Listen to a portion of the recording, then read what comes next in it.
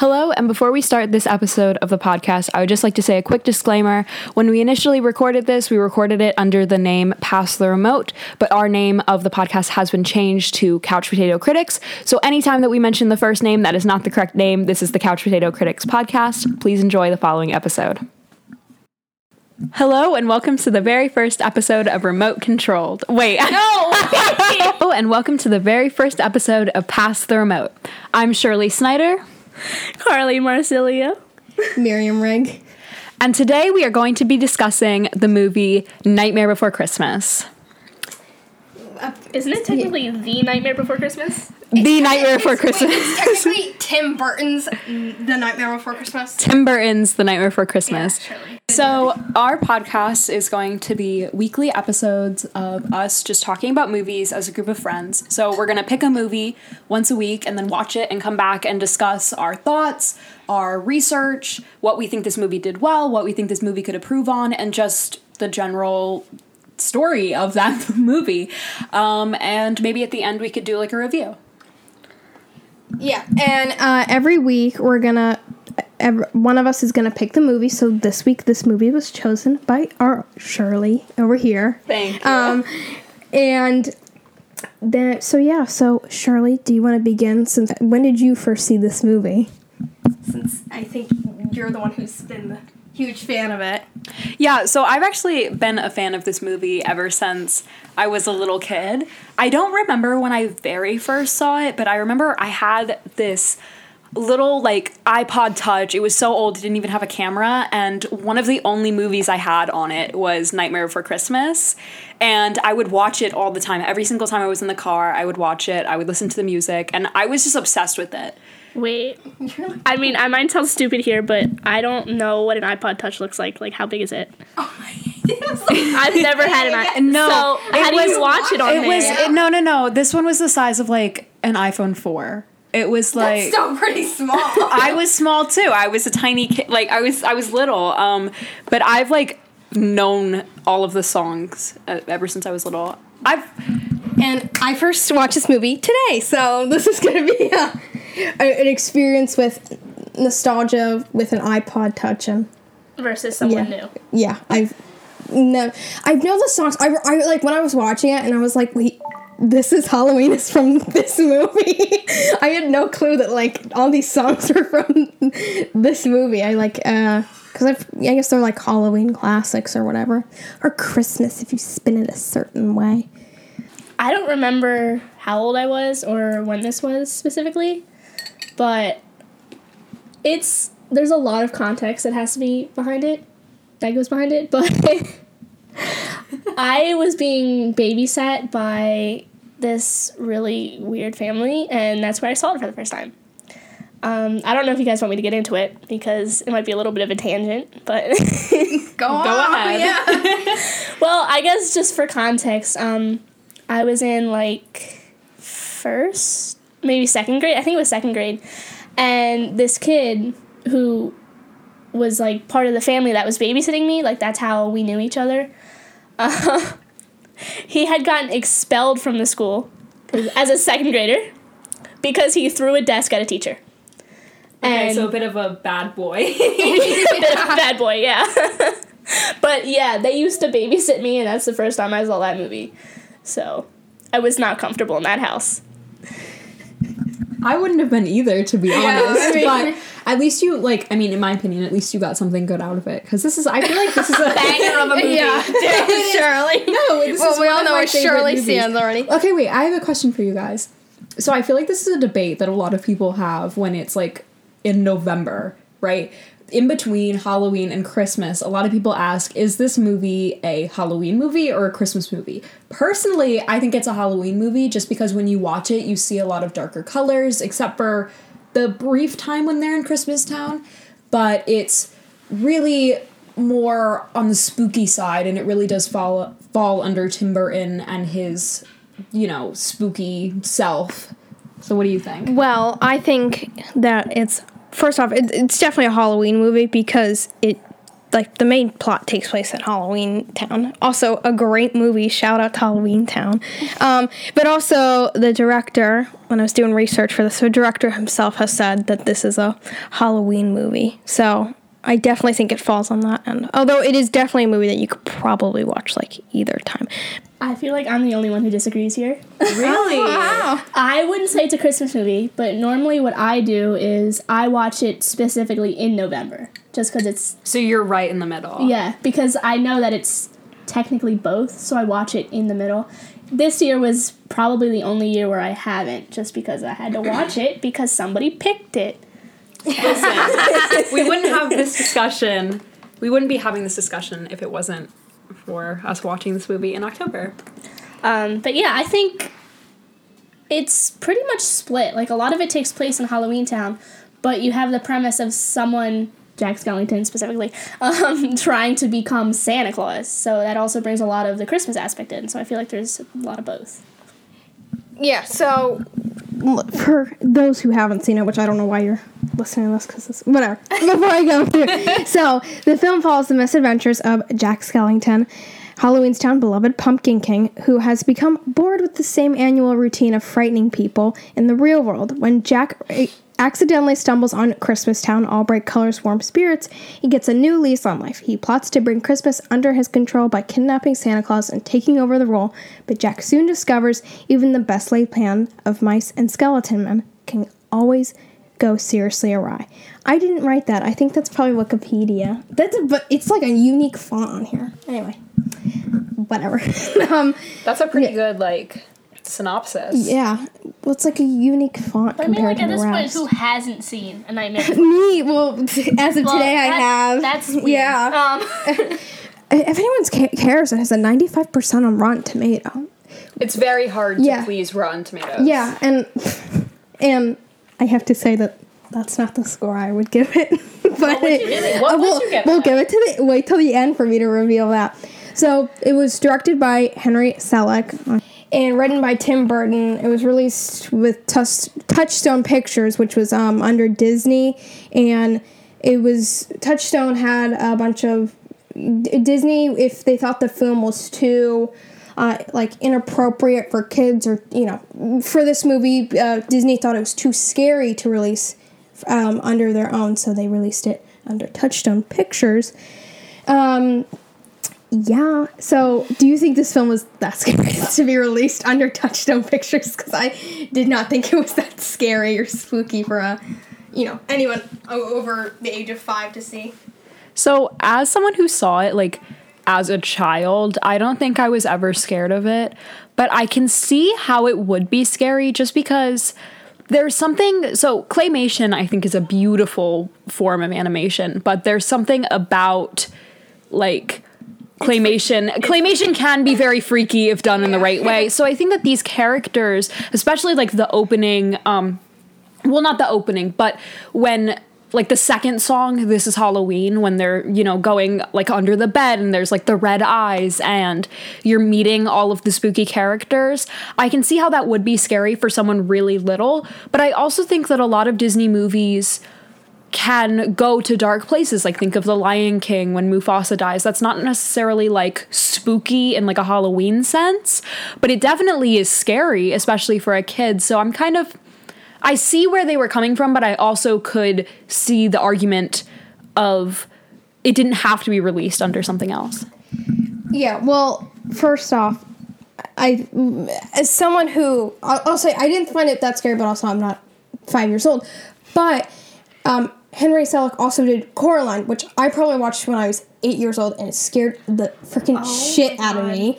Do you not like I have Coraline? a specific memory of Coraline. I love Coraline. I haven't seen it since then, and we got him I think my aunt got it for us, and it was like some weird, like, 3D version. Oh, no. So I don't even know how you can watch 3D at home. Well, yeah, and also I watched, I also watched Beetlejuice probably around the same time, which is, Tim Burton, and that also scared the shit out of me, so, but that's probably a bit more dark That than, one is definitely more Yeah. for adults or teenagers. Oh my god, and James and the Giant Peach also used to scare me.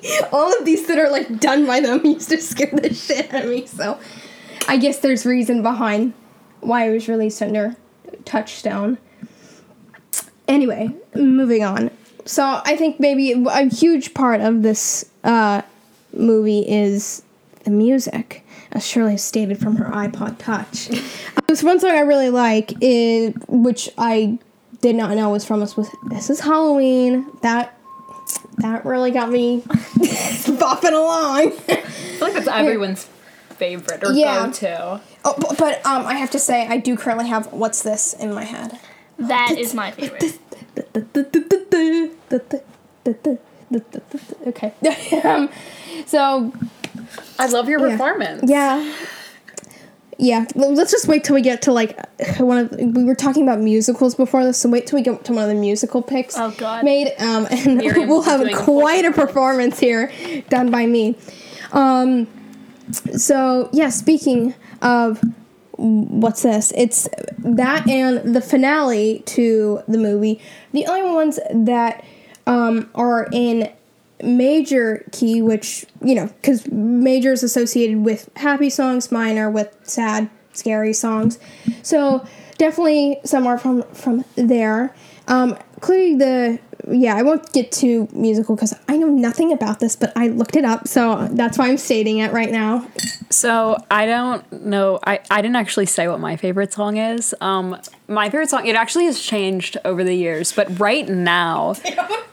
This just shows how big of a fan I'm a major fan of this movie. I'm like a diehard, Wait, I have a question for you. Yeah. You know those, like, adults that have the Jack Skellington tattoos and they're always dressing? Is that going to be you? Like, is that the equivalent of a Disney adult? Like, no, it's not going to be me. It's not going to be me. But as you guys will see in this podcast, I am a huge fan of Disney. I do see flaws with the company itself, but I love, Disney. and the actual guy. But I love... Yeah. But I love... Shirley is actually an anti-Semitic. He might have been a Nazi, but... No, I don't... I do kind of believe in the conspiracy theory that he's under the park, though. But like that's a different... Like that one? Well, no, I'm kind of kidding. But you guys will get to learn that I... am a major Disney fan. But anyways, my favorite song from this is Kidnap...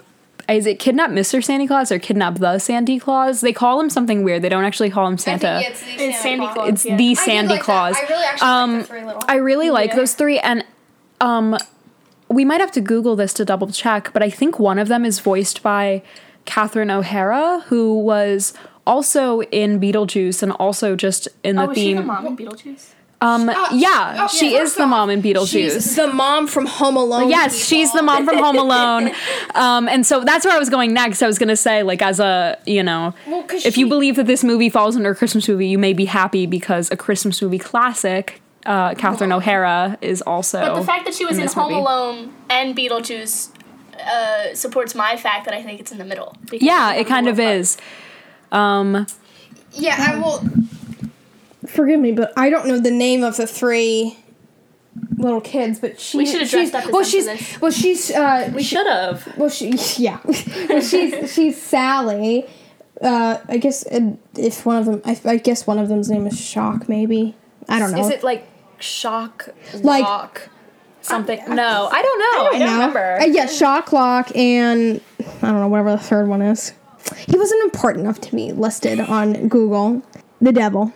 it's Shock. He dresses up as the devil. I know, but he's Shocklock and the devil.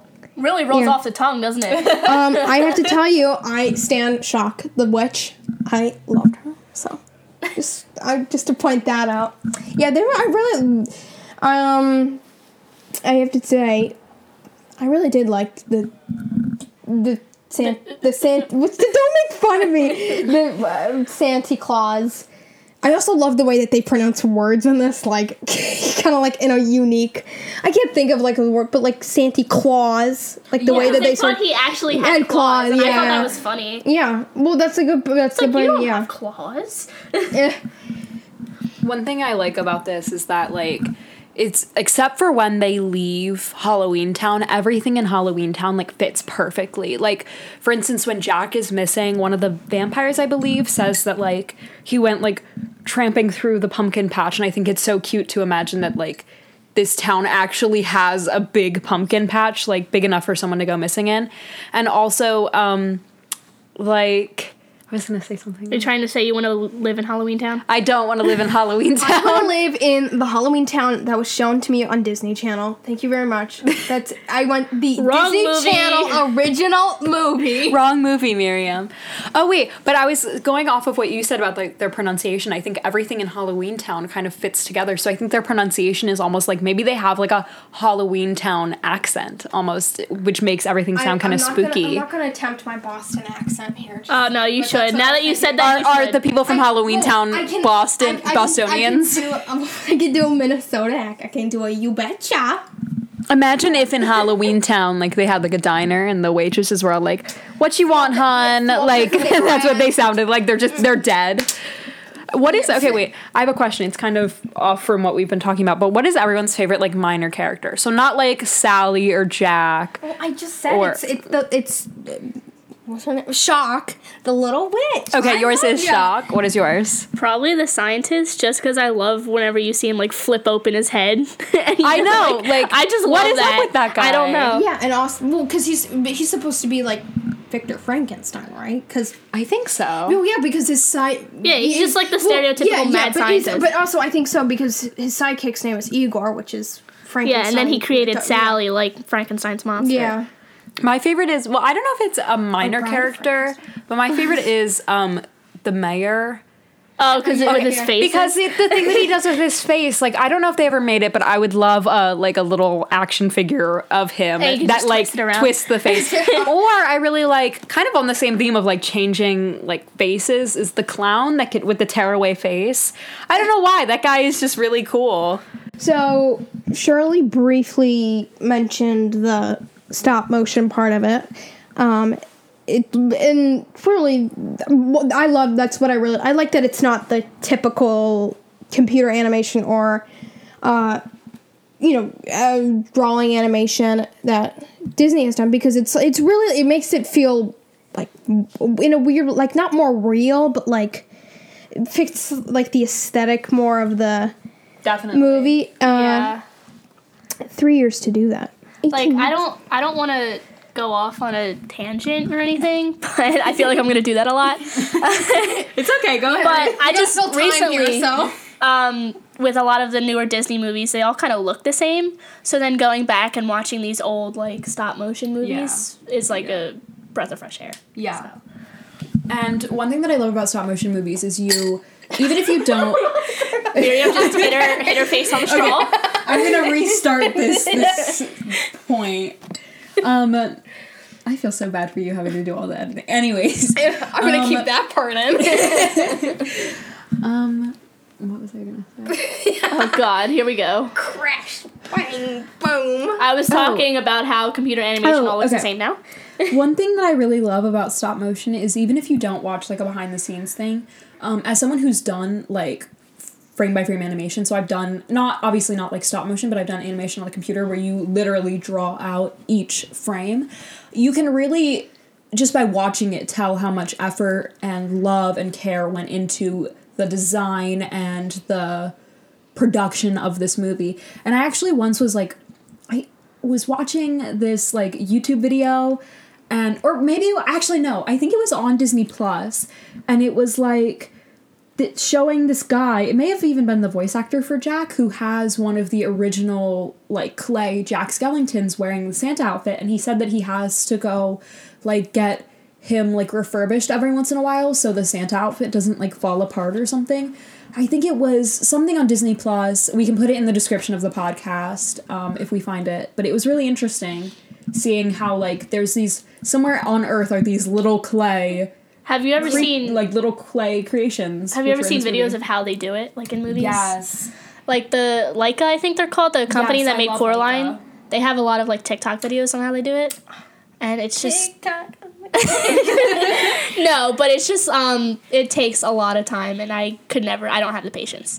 I destroy it. Yeah, I mean, it took 3 years to do this movie, and like, I mean, like you could tell, because I think I have to say, I've seen Coraline, and other ones, but the only one I can remember isn't like Rudolph the Red-Nosed Reindeer. Yeah, that's the only one I can really remember. And maybe some other Christmas one, like a lot of the like Jack Frost and everything. A lot of the old like half-hour Christmas specials that were on that were just aired on the TV in like the 60s, like ABC right? Family and stuff. Like I think so, but it was like in the 60s, right? When like Rudolph the Red-Nosed Reindeer and the one with like the little elf and the Yeti, I think. Yeah, a lot of those are stop motion, and I also about Jack Frost. Yeah, they have a lot of them. Yeah. I don't know who made those, but one thing that I find really interesting when watching those is how far stop motion has come. Even, Night Before Christmas, it's, not brand new, but if you watch, like, Rudolph the Red-Nosed Reindeer, the original stop motion one, and then you go watch Nightmare Before Christmas, you can see how far the difference in this animation has come and how much it has really grown, because it's gotten to the point where stop motion almost looks as good or even better in some people's opinions than computer animation. If you want to continue with that, Nightmare Before Christmas is what, 1993, something like that. It was released.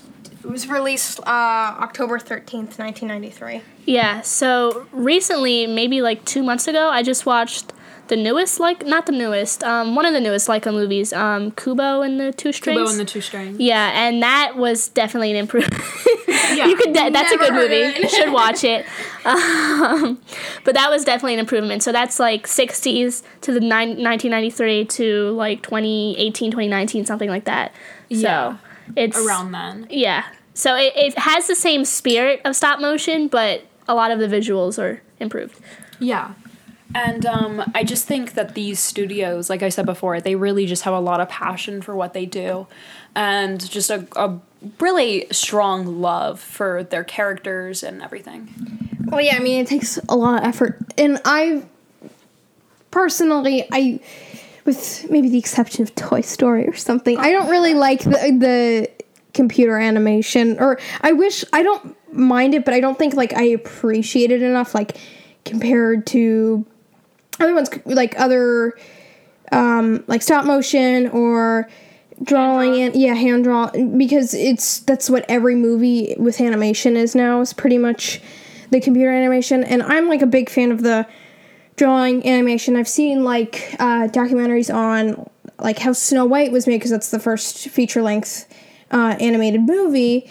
And like that's another one where it's just like that. It's just insane how frame by frame, like how much effort is put into it, because like with this movie, per second there's 24 frames in there for each second that they're shooting this. And so it just shows that's just like so, like, I think it's like you blink and you miss a week's, like this, it's so much effort. And then like that's just like, that's not only do they have to do this animation for it, they also have to edit it, they have to do the music and the voice recordings, and it's just like, it's so, that's it took so long to do, because there's just so much that goes into it. And it makes it like better in my eyes, of which like I liked the movie. I did like it. It wasn't the most entertaining one I've seen. Wow, Shirley's frothing at the mouth right now. No, it's okay. The point of this podcast is to open up the floor for discussion, and so I want to raise you guys, or is it raise or pose? I want to pose the question.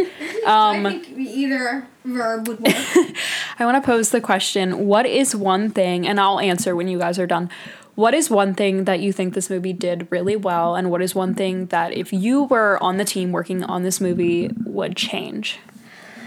That is a tough question. I mean, like we said before, the music and all of that has a very nostalgic feeling. So the fact that you can keep coming back to it, is something, like, it's something that you can make a tradition out of and watch every year. But that's also something else I would change, because I don't really think no movie compares to the first time you see it, but even, it just feels dry after a while. I don't know if that makes sense. Yeah, I get that. But, like, you watch it too many times and you can quote it, and then it's just like, well, this isn't really fun anymore. Yeah. Yeah, well, I have to say, it was a little bit, for my first watching of it, I found it a little bit dry. Some parts were, I mean, I did enjoy it a lot, but it was, I found, like, originally, because the intro for me was just, like, I don't know, like, after, like, This Is Halloween, I was like, okay, let's get on with it, hurry it up. So that was a bit, for me, it was a little bit, but I think, like, the one thing about it is, like, the story is a really creative one, and I like, the best part of it is the hybrid between, you know, the two holidays, which I don't think I can name another movie that's really done that. Whoever before this thought of mixing Halloween and Christmas. Yeah, like, it's not two holidays you normally put together. It's always been like, for instance, I actually have had this conversation recently with some friends. It's like, are you a Christmas person or a Halloween person? But, Jack Skellington is both. He is both. He tries to be both, not doesn't really work successfully. out. But. So, I would say that one thing that I think this movie did really well is, the art, as we've talked about before. I think it was a beautiful movie to watch. I also, again, like Miriam said, really loved the combining of the two holidays. And honestly, like, I would watch a spin-off of, like, Thanksgiving and Easter, and they go at it, you know? Yeah. Well, like, the Easter Bunny really, really wants to eat a turkey or something. But one thing that I would change is, upon rewatching it this year, for some reason, I forgot, like, how quickly the songs go from one another. It truly is. And it's a short movie. It's a short movie, and there's a lot of songs in there. It truly is a musical. I think that these characters are so interesting in, you know, like, and we can talk about the characters more next, but I think that these characters are so interesting. I want to hear them talk to each other more. I want to hear just not flat, but I want to hear dialogue more rather than just them singing. Yeah, well, as someone who I recently watched the movie for Les Mis, and that's what, like 2+ hours, and they sing the whole time. I had to watch that in school. It was just so, like, you know, like, once it got to, like, I Dreamed a Dream, I was all for it. But, like, John Valjean, shut up. Like, it was so, like, you know, I was just, like, begging. And for this, when I originally started watching it, I was like, wait, like, do they sing the whole movie? Which they don't do, you know, but it was a bit, like, you know, I was thinking how they didn't, because after I have some PTSD after watching Les Mis, because I think I went into it, I knew that they sang the whole time, but, like, you know, I love some of the songs from it, and, like, but then I just realized how much, like, filler there was. So anyway, thank God this movie didn't have that. So I really quick want to tell a story about what I originally thought this movie was about, because I have seen parts of it, not the full thing, but I remember, like, I guess they showed it probably on the Disney Channel during this time, or maybe during the Fa La La La holidays, or what's this? They would show it during Christmas time. I think they did, but I also think they showed it during Halloween, during October, but anyway, so I think maybe either I saw, like, the promotion for it where they were like, we're going to show The Nightmare Before Christmas tonight, or I watched the scene, but I thought that, I don't know, maybe I, like, kind of merged it with, like, Corpse Bride or something, but I thought the movie was like, not like, I was not expecting, like, a different, like, I did not expect to see any of Halloween Town. I thought the whole movie was going to take place in Christmas Town, and that, like, he's going to be, like, sort of a Scrooge character, and then, like, you know, become, you know, like, Scrooge. I thought he was going to become Santa, and then, like, you know, I knew the Santa part because I remember, you know, I've seen pictures of him but, like, I did not think that he was going to be, like, so the only part that I've seen has been when he's, I guess, in the woods and he's looking at the trees. So it was different, which was good. I'm so glad that I watched it and like it wasn't what I thought it was, because I think I would have thought it was even like I would have thought it was really boring if it was what I already thought happened. Also, I like to point out the neglect of Thanksgiving here because the movie starts right after Halloween, and like it's just we skipped right past Thanksgiving. Not Thanksgiving. I think he just fell in the wrong door. Yeah, well, they skipped right past Thanksgiving, which is fine because Thanksgiving sucks. I don't like it. So that's it. That's a holiday we can get rid of. Thank you very much. So moving on to, I guess, characters. Yeah. Since that's the way Shirley put it. I guess we'll just start with the main one of Jack Skellington, which I want to know, like, how much merchandise has been made for him. I feel like you cannot walk around like in a city or anywhere, to be honest, around either Halloween time or Christmas time without seeing somebody wearing a Jack Skellington shirt. I feel like during Christmas you see the one with him wearing his little Santa outfit, and then during Halloween you just see like shirts with him on it. And I feel like Disney has probably made so much money off of this movie. But anyways, moving on more to, like, I guess, getting in depth like, with the characters. I think that Jack is, like, would be described as almost, like, a hopeless romantic. And despite the fact that he does have, like, a romantic interest in this movie, which is Sally, he's a hopeless romantic towards Christmas. Like, he is so in love with the idea of this holiday, and he just can't seem to get it right. So he is so in love with the idea of having this perfect Christmas that he's willing to do things that are morally incorrect in order to achieve that. Like, for instance, when he lies to his town in the town meeting and he says, he's like, they're clearly not getting the point of this holiday, I have to make it spooky. Or when he tells someone to kidnap Santa Claus. The Santa Claus. Right? And up until, the last moment when he's up in the sky and they're like, they're happy for us, or he says something along those lines when they're, like, shining the searchlights at him, he cannot seem to see what the audience sees, which is, this is a mess. This is going to end really badly. He just sees, I'm in love with this holiday, I'm in love with this idea. Like, he's so desperate almost, and I think that's what makes him likable, because you feel bad for him. Yeah. Well, on the other side of that, I noticed something on this time of rewatching it that I never thought of before. Just, like, how he drags the rest of the town with him. Yeah. Like, he's the one who wanted to do Christmas just because he was curious about it. But then he forces the whole town to do everything that he wants, even though they don't understand it. Yeah. I don't know. Like, no one really gets hurt besides him.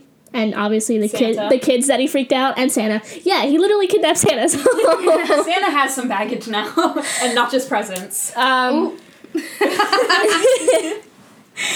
I just feel like he wanted something else. And instead of just working on himself, he had to bring the whole town along with him. Yeah, so I guess you're taking the opposite approach to me, where I'm saying he's likable because he's so desperate that you feel bad for him. But, like, what Carly is saying is that he's so desperate, he took a bunch of people down with him, and so that's why we don't like him. So I think it's really interesting that they were able to create this character that you can both love and see him as, like, an icon in this movie, and also be like, what are you doing, man? Like, what are you doing? It's like the equivalent of being in a relationship, you being the toxic one, and then just bringing everyone down with you. Yeah. Yeah, well, when I was looking at, I was looking at, like, some reviews and stuff of this movie, and somebody said, like, he's pretty much just having a midlife crisis. He is. Which is, it definitely is true. Afterlife crisis. Yeah, I mean, because it definitely is, he bought an overly expensive car and doesn't see the issue with, he bought a motorcycle. That's a good example. He bought a motorcycle. So everybody that has a motorcycle is going through a midlife crisis. Yeah. If they're a 65-year-old buying a motorcycle, maybe, inevitable that this is just all going to go down in flames, which is what Jack can't see. And pretty much I think the only one who does see that is Sally. And, you know, the townspeople, they, from the beginning of the movie, you know that the townspeople, like, idolize him. Like, the mayor is, like, knocking on his door. Yeah. They will follow him no matter what. Yeah. And it's like their unofficial or kind of official king. Which, in my opinion, that makes him dragging, like what I said, like, that him dragging them along with him even more sad. Just because they love him so much. And I also think, like, maybe he almost... Not that I'm trying to, like, redeem him in every way I can. I'm just trying to look at this with different lenses. Maybe he almost doesn't realize that he's dragging them down with him because he's so used to them following him no matter what. He's so used to being the Pumpkin King, the guy who everyone looks to. So maybe when he comes up with this idea, which he thinks, in his mind, it's like, this will end really well. He thinks that he's doing something good for his town and something good for his people, but instead he ends up dragging everyone down with him. Yeah, and I think that, like, nobody... Like, he gets so into this idea, and nobody has called him out on it, and then Sally sort of tries, but I think at this point he's getting so much, like, validation from everybody else that this is such a good idea that he sort of, you know, just pretty much is like, oh, well, she doesn't know what she's talking about. If she's, you know, when she's telling him that, like, don't do this is stupid. So I guess should we moving on to Sally, who I love. Like, everyone loves Sally. Yeah. It's hard to hate her. Yeah. I just like to point out my favorite part of her, which is the removing of limbs. I love when she does that, especially at the end of the movie when she does it to get Santa back. And you know, you mentioned Jack being a hopeless romantic. Talk about her, but although she's not too hopeless because she gets it at the end, I guess. True. But definitely is, you know, crushing on him. Can I just say something? I don't know if this has anything to do with what we're talking about, but I feel like the Jack and Sally thing came out of nowhere. Agreed. It kind of did. Like, I know that obviously it's stated from the beginning how she feels about him. Yeah. But 1 minute, Jack's lamenting over, like, oh, no, this Christmas thing didn't work out. They shot me, whatever. Yeah. And then he comes back and he's like, oh, Sally, I love you. It's like, I just don't understand. I feel like we're missing a lot of context. Like, did they already know each other? Like, have they... I think they did. Like, how well do they already know each other? Not a lot. But one thing that I think that Sally represents is this idea, and I bet a lot of people can relate to this, of, like, you want to be one thing, you want to do one thing, and your parent, I guess you'd call the scientist her parent, her creator, wants you to do something else. And she has gotten to the point where she can't, you know, live under her quote unquote father's wishes anymore. And so she starts sneaking out everywhere. And I think that this is something that's really common in movies, is like the person who doesn't want to stay in the box that their family's trying to put them in wants to break free. And I really like that she is trying to be her own person. And I also really like, again, on the idea that she's trying to be her own person, she's the only person in the town who doesn't blindly follow Jack. Like, she sees what's wrong with this. Which is, like, so interesting, since she's obviously sort of made to sort of just, you know, she literally follows Jack around. Yeah. That it's sort of, like, so interesting that she's the one. But I think because when she gets the, like, I guess magic plant, I don't know what to call it, where it turns into a Christmas tree and then goes down in flames, so that she sort of, you know, smart enough to realize that, like, oh no, like, this is, like, Jack's going to be put in harm's way from this. That she sort of realizes that I definitely don't think that, like, they... Like, I don't think they were fleshed out enough. Which is hard to do, because this is pretty much, it's a little bit over an hour. It's a very short movie. Which is probably due to the fact that it's stop motion, so it's like, you know, it takes so long to do. Most stop motions, I don't think, really go over more than 90 minutes. And I think that, like, it's, since they have that sort of time, that, like, I guess they sort of have some conversations where, like, Jack kind of points out, like, you know, like, they obviously have some sort of relationship, But, like, you know, I don't really think that it's enough that you get any sign or hint that, like, Jack has any, like, yeah, really, other than a friendship. I think I think as characters in, like, in their own way, like, as individual people, they were developed really well. But I think when you try and put them together, I think they were put together too quickly. Like Carly said, they weren't flushed out enough. I think flushed. I said they weren't flushed out enough. I think as individual. Shirley.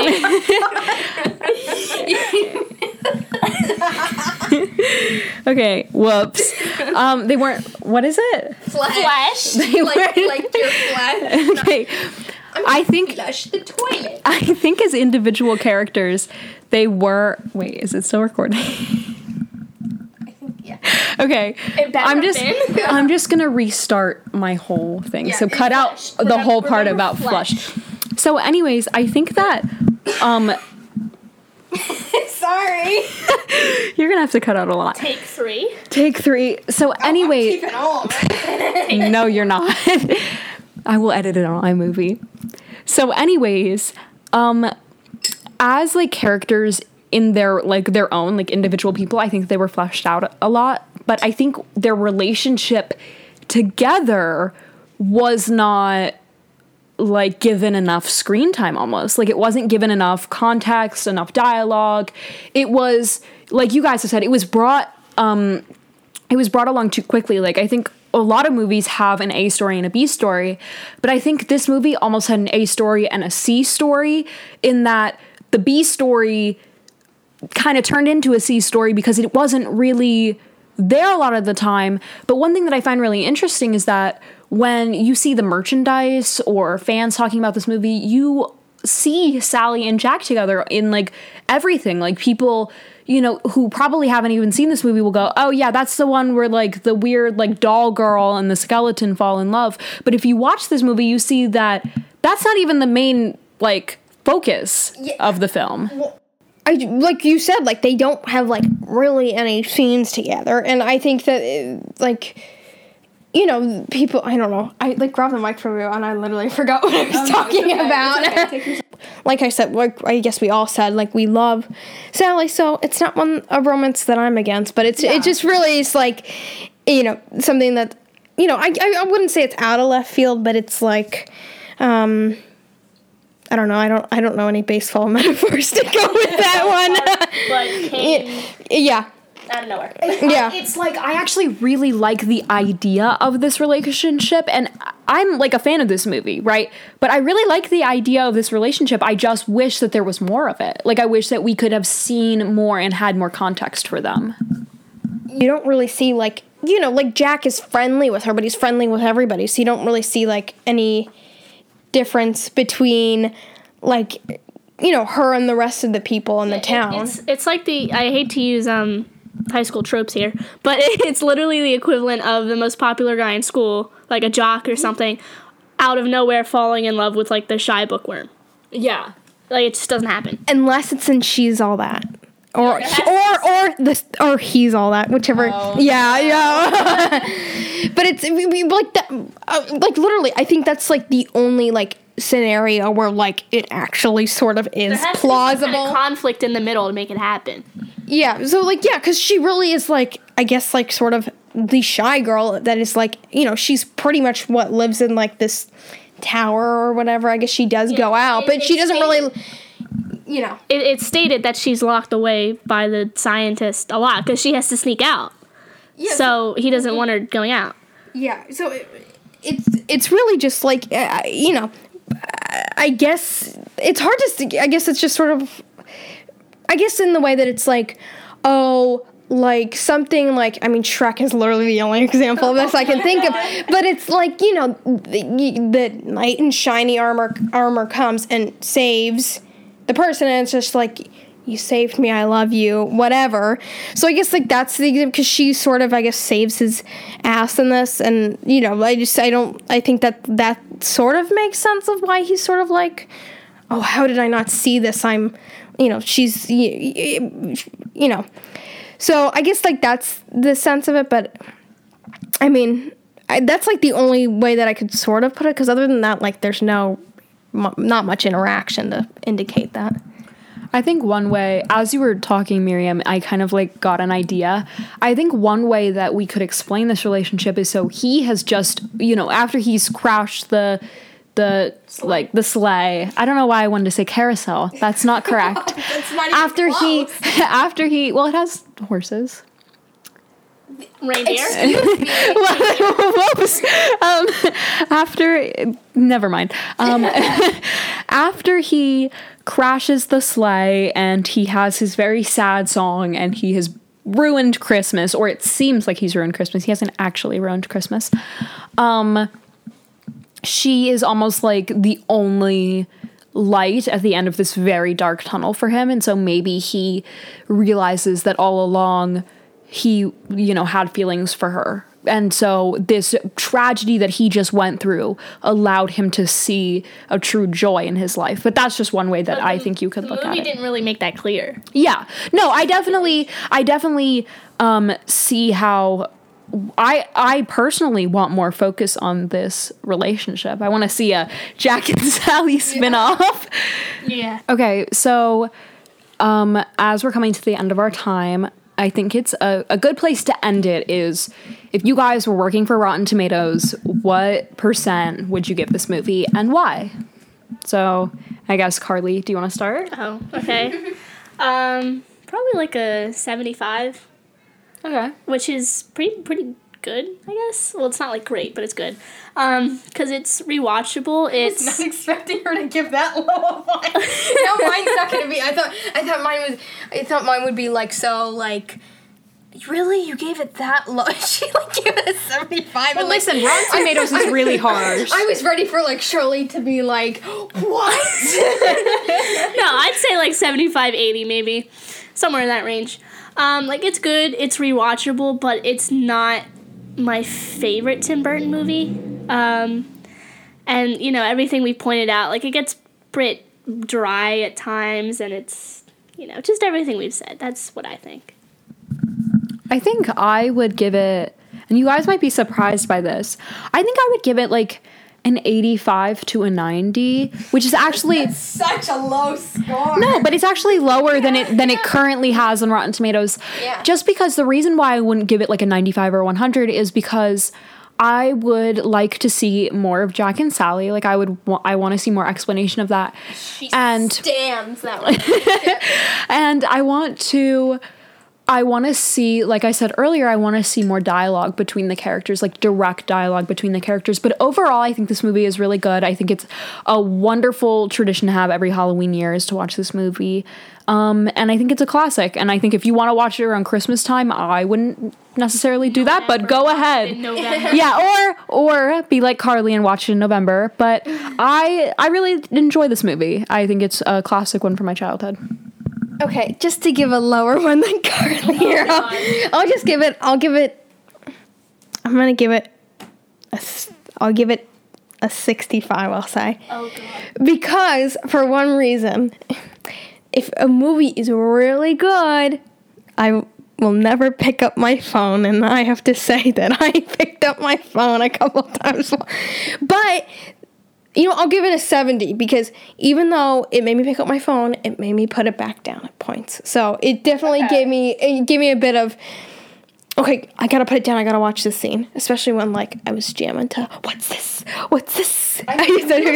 Yes, that's what is really, really good. And the music, honestly, like, even apart from the movie, I feel like the music is really good just on its own too. Like I can bop out to that stuff at like a Halloween party anytime, Like I really love the music.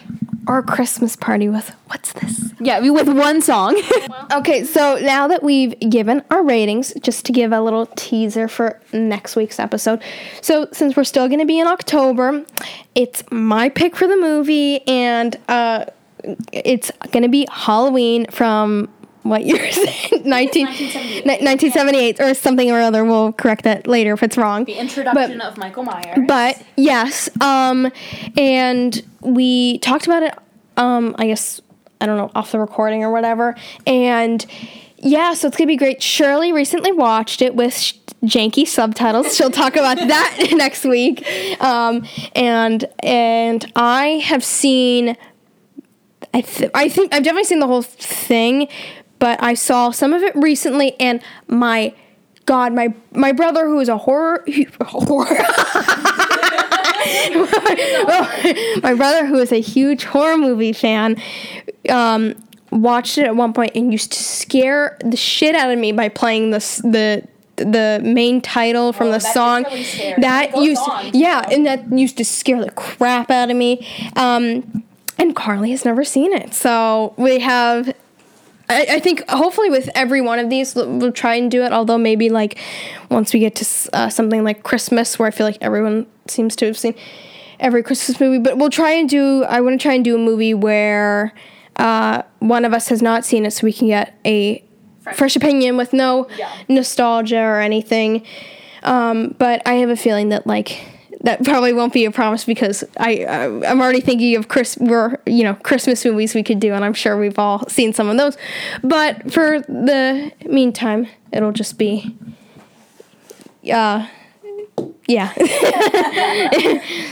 So thank you so much for listening to the very first episode of Pass the Remote with Carly, Miriam, and me, Shirley. Don't forget to follow us, like us on whatever platform you're on, whether it be Apple Music or Spotify or anything. And Apple Podcasts. And I hope you enjoyed. Is that it? you said let me close it out. I thought you were doing something I was ready for Charlotte's gonna pull out sing some song, burst into song, do a little dance. Maybe. That was so good. Yeah. Wait, we're so Yeah, well, that would be the funny part to the end. Okay, thanks for listening. If you made it to the end, congrats, because this was probably... You don't get a prize. Goodbye. Yeah.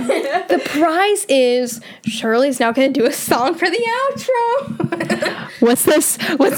There's color everywhere. What's this? There's white things in the air. What's this? I can't believe my eyes. I must be dreaming. Wake up, Jack. It isn't fair. What's this?